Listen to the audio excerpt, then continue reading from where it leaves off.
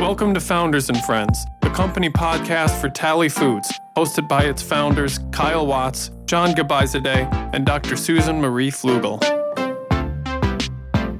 Well, sorry I'm sick, John, but hopefully it don't sound too terrible. I'm already nasally to begin with, so it's probably not much of a difference. But no worries. Battling through a cold today, but feeling better overall. And it's Friday. It's Friday, February 17th. We haven't been on the horn together doing Founders and Friends in too long. It's probably been 3 or 4 weeks. It's been that long? Wow. Yeah, it has been that long. It's gone by quick.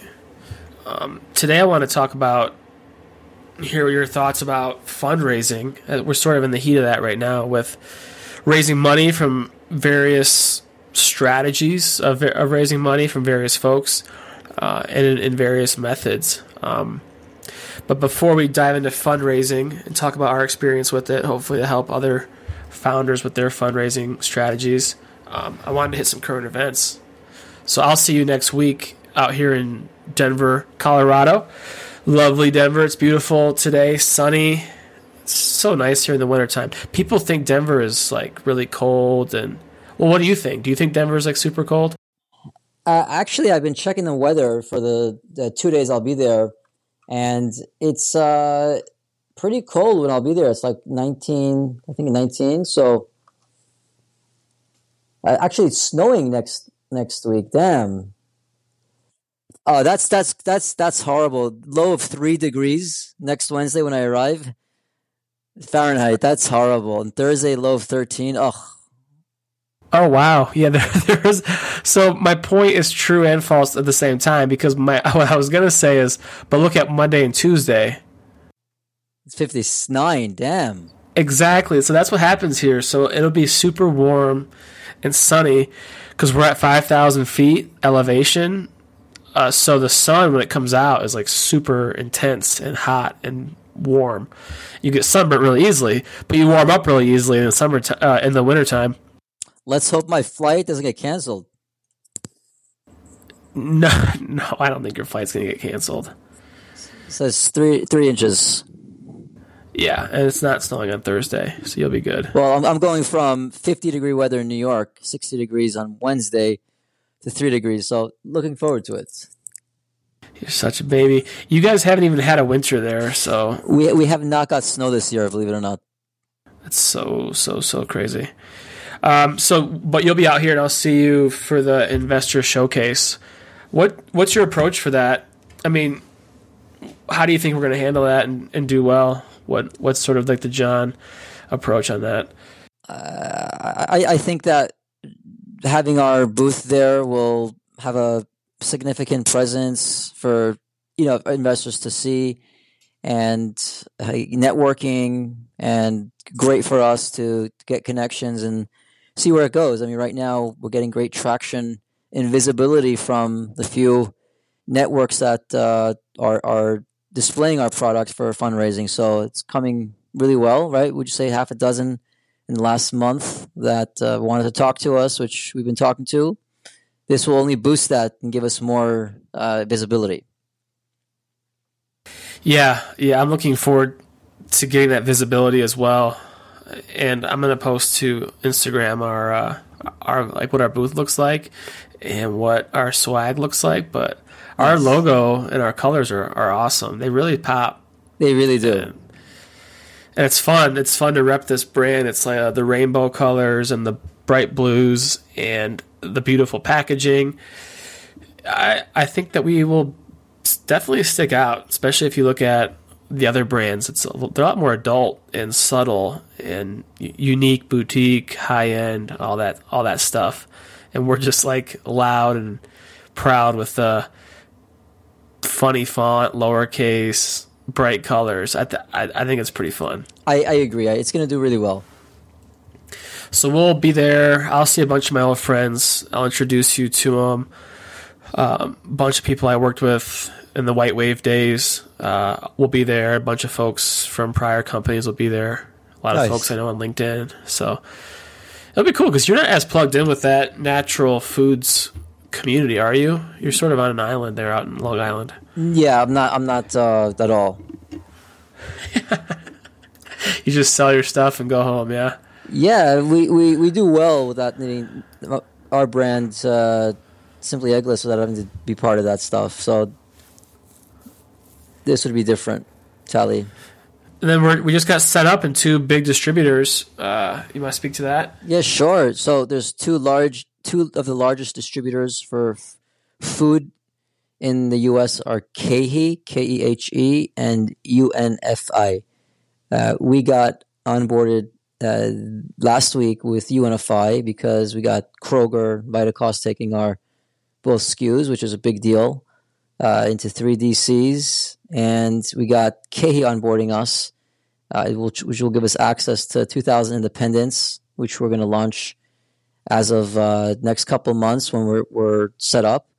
It takes time to get onboarded, so that's the downside once they accept you. So we've passed some big hurdles, and probably around April we'll have much greater traction in the retail sector of the U.S. natural channel, main street channel. So exciting for us right now to get this good news.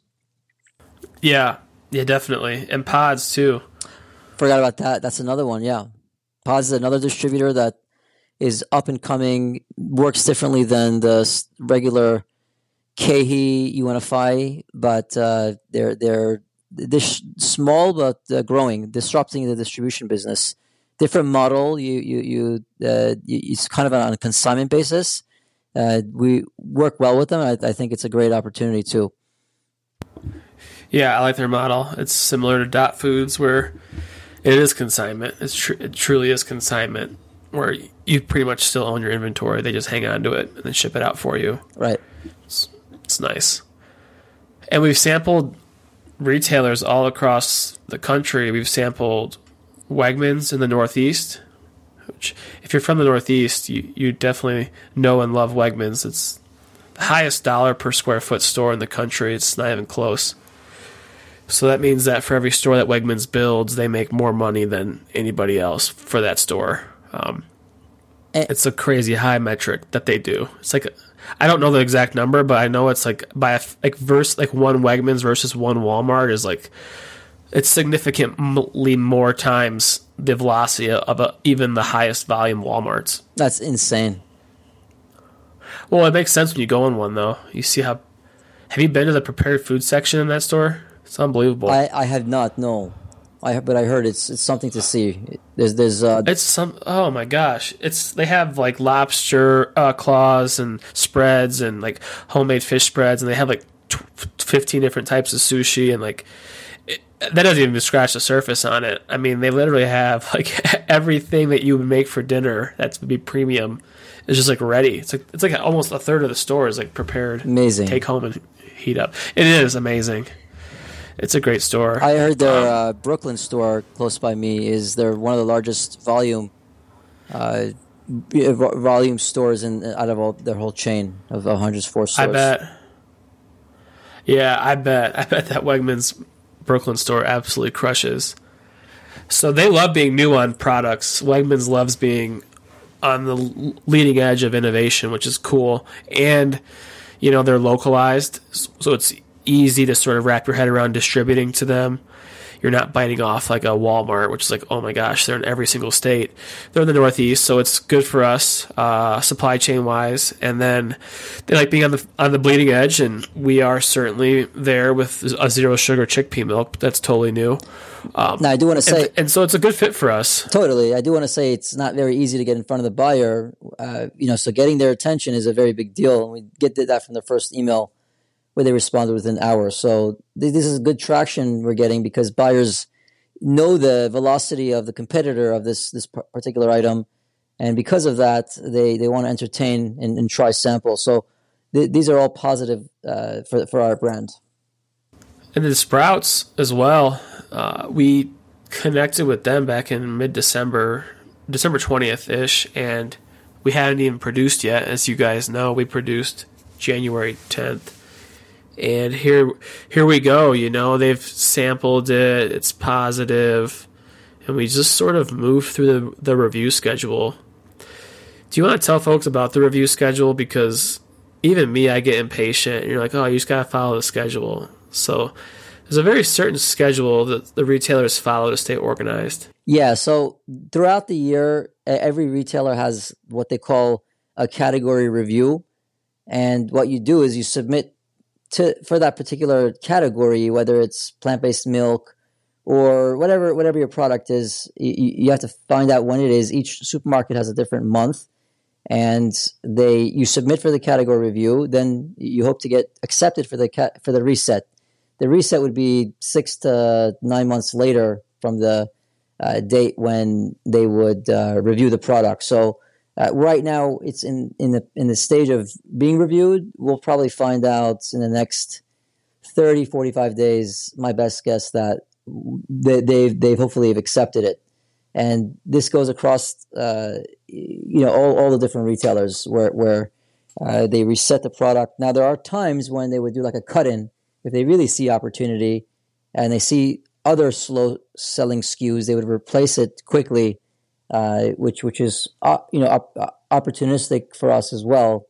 So we should get in front of every buyer like we did yesterday for Walmart. I know you were hesitant and against it because we're too young, but getting traction into a region of Walmart would be good now to test it also, right? If they accept us. There's just phasing of retailers that you have to be mindful of, because every retailer has a different consumer base, and are more exploratory towards certain products than others. So like a Walmart shopper might just be very used to silk, and that's totally cool, and less exploratory in the plant-based sec. Like they might just think, I want my almond milk or my soy milk. And so you got to be careful. You just need more brand awareness in general to do well in mass. And mass is Walmart, which means they cover the entire country. It's called mass, and they sell grocery and non-grocery items. Mm-hmm. So I think we landed at a good place. Like we should probably go into a region of Walmart. Northeast is just fine. Because the other thing too, John, is like you don't want to fail in a test. I agree with you. But because if my last company did that, like they went into Meijer and failed, and then it was really hard to get back into Meijer because that buyer was on the desk still, and like the buyer doesn't like know or follow you, and like, oh, you're so much better now. Like they have so many brands, so you don't want to like foul up those waters. So that makes me nervous. I'm 100% aligned, but if we do get the blessing from a buyer to put us in 50 stores, let's say, that's on us to do whatever we have to on social media, on marketing, to boost the velocity per store. I mean, that's our chance right there to show, that the product will sell. You're right, though. If it doesn't, then we're doomed with that particular buyer. Yeah, I don't want to be doomed. But here's the thing. What should we do? Wait for the next competitor to take our spot? I mean, that's the way I look at it. Now's the time. I mean, the mothers know what they're looking for as far as a certain product. This is not another, obviously, milk, but it caters to a specific demographic. So that's the way I look at it. Yeah, and the way I look at it is we'll get our chance at Walmart, and we'll make it a good, honest effort. But in terms of phasing, I would say that Wegmans, like a premium grocery channel like Wegmans, Meijer in the Midwest, H-E-B in the South, Publix in the Southeast, like those are the, like we're gonna do well at those accounts, just no doubt, point blank, flat out. Will we do well at Walmart is more of a TBD, and so it's like I'd rather focus and do well at those accounts and then move into the TBD accounts second. Well noted. But there's an element of we'll take what we can get at this point, but also we shouldn't be too greedy. There's a great book called Ramping Your Brand by James Richardson, which talks about, he's a really smart consultant in CPG, And he talks about how founders like you and I, we get greedy and we get impatient and we just take whatever we can get. We don't like phase our retail strategically. Yeah. And it causes problems. People like going to Costco too quick, like, oh, Costco wants us. And it's like, well, you can go in there, but if you don't sell, like they literally just give you all your product back and make you pay for it. That's a completely different demographic, a Costco buyer. From a Walmart so is buyer, Walmart. Right. They're both just very unique demographics. We sampled Meyer. Oh, we didn't sample Meyer. We submitted for their review. HEB, we submitted for their review. Never been to an HEB. Always wanted to. What's special about it? It's like the Wegmans of Texas. Ah, okay. I didn't know that. It's family owned, employee owned. And it's amazing. Like I've seen photos and stuff, and it's just beautiful stores. Nice. Beautiful stores. High velocity, super loyal fan base, and they do a lot of good stuff for their community. Like when Houston had the floods and various things happened, HEB will step up and give away food and water, and it's just really, really a cool store. Nice. And then we submitted samples to Albertsons, which is a Western grocery store owned by Safeway. 12. We submitted to Albertsons SoCal. Yeah, SoCal, right. There's a division of many divisions that total 12,000 stores across the country. Yeah, and they're looking to merge with Kroger at the moment. I think that did that go through? I think the merger. No, that won't go through for a minute. There was a recent merger with Kroger. Who was that?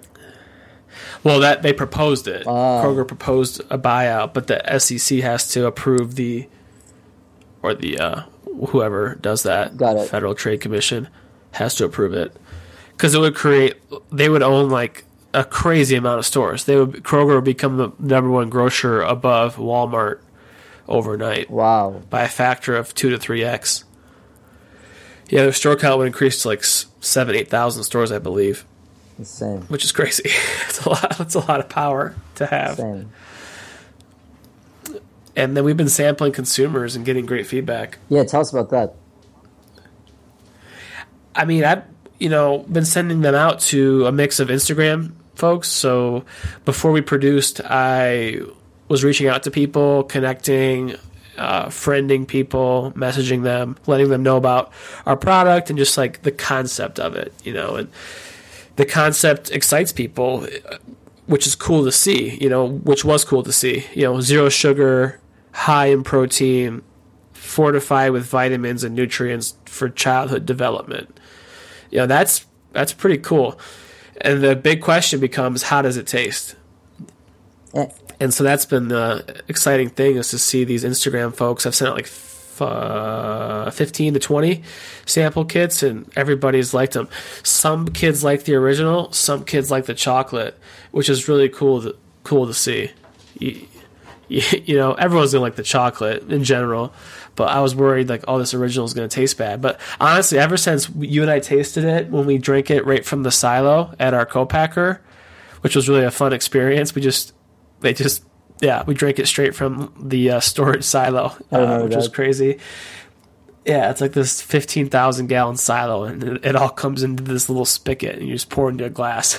So the silo's outside. It's like this huge corn silo, and we're just like drinking this dainty little glass sample. I just thought that was funny, but it tasted good then. And then I've gained a lot of confidence since tasting it then. So it doesn't surprise me people like the taste, but it's still nice to see. Oh yeah, you need validation from people for sure. I mean, you and I have been testing this for many months, thinking it's good. Now we're getting actual validation from third parties. So it's very rewarding to see that or hear that. It is. And it makes me feel good that adults like it as well, because obviously the buyers taste it with their kids. But if they don't have kids, and honestly, the buyer needs to think it tastes good. Right. That does help. And so the fact that it works for an adult palate is a good thing for us. We've also found some good partners. I think that's sort of been the strength of our little two-man team. I did a photo shoot, updated the website this week with some new photography. I did the digital photo shoot with Suna, which was a cool experience if you're looking for photography for your brand, you can go to Suna.co and like you send them samples, you send them a case of product, and then you run like a digital video chat during the photo shoot. So you can see the photo shoot happening, you can chat with the photographer, and they get like all the shots that you want. That was a good experience. Yeah, And actually, we were finally able to hire. Looks go ahead. beautiful. I'm looking at that website now. The shots you put up are gorgeous. Wow. Yeah. Jay, we also found a local photographer, Jay, who will edit those today or tomorrow, and we'll work with him going forward. But it was a good way to get going. And then, Cameron Rome with Retrospect Media House, excited to get going with him. He's a digital media genius in terms of buying ads on Facebook and Instagram and knowing all the metrics and the customer acquisition costs. And it's a whole thing, digital media. So we got him. And then these guys at Declassified really know what they're doing. They got me reading scripts and making videos for TikTok, which we'll be putting out over the next couple weeks. Those guys are really fun and super smart. A lot going on. And we hired a PR person. Yeah, we hired a PR person, Nicole, because we got to get out in the trade publications. We got to get out there. No doubt. And then Ron Ray keeps us going with his creative input, which is always welcome from your buddy Ron, who's been great for us. So we've been busy with partners, but in order to pay those partners, we need moolah. And in order to get moolah, we have to raise it, as well as get sales and get POs from customers and stuff. So fundraising is a big thing. We're raising quite a large safe note right now, which is a convertible equity note, which basically means that you're buying a portion of the company at a future valuation not to exceed, in our case, $8 million for the value of the company. So you get a sizable chunk of the company for a sizable investment. And we basically go around and show people our pitch deck, and we sample folks, and they get a feel for our brand and what the opportunity is to serve kids a nutritious beverage, which is a really meaningful market and a large market. But it's meaningful, like, personally, like, it's a fun thing to sell, and like people like definitely have globbed onto us for that. But our strategy has really been just taking all the conversations we can and showing people what we're up to. And we'll see how it goes. How do you see these next couple months playing out in terms of fundraising? Because we'll definitely need to raise some more money. Yeah, I mean, it naturally comes. I always tell you it always works out. And this week, for the first time, you said that too, and made me very happy to hear that from you, where you said to me, John, as you always say, it always works out.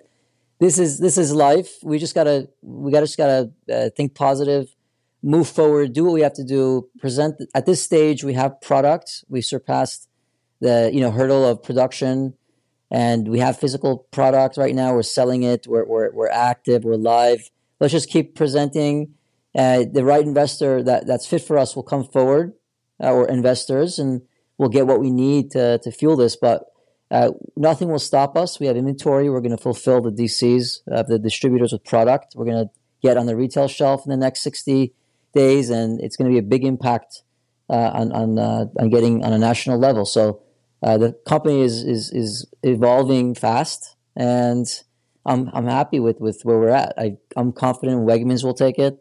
The original buyer, Pat, wants to send it to the master buyer. So things are going good. That was an interesting conversation we had with one investor last Friday.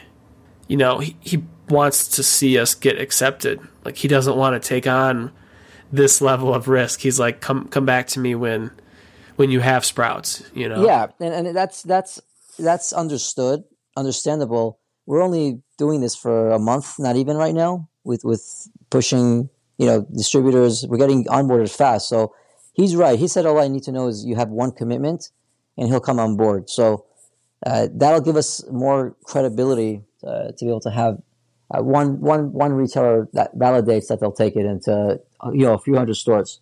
Yeah, that's what we need is just some momentum on that front, and we will get it. And we already are getting it with UNFI and KeHE, the big distributors. We'll pick up a bunch of mom and pop shops, and certainly if Sprouts and Wegmans come on, then we'll be off to the races.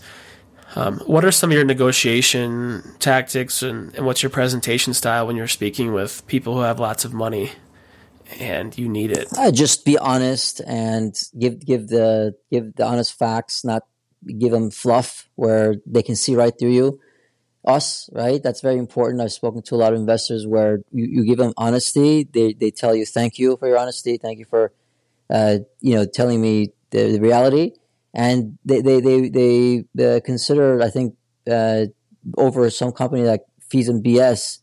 And, they don't want to work with people like that. So no negotiation tactics right now. I mean, once we get offers, we can talk and see whether it's different from what we're asking for, but we stand firm on our valuation. We stand firm on what we're giving, and the right investor will come forward and work with us.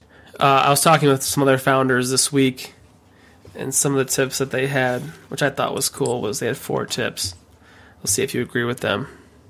They said talk less when you're pitching your company.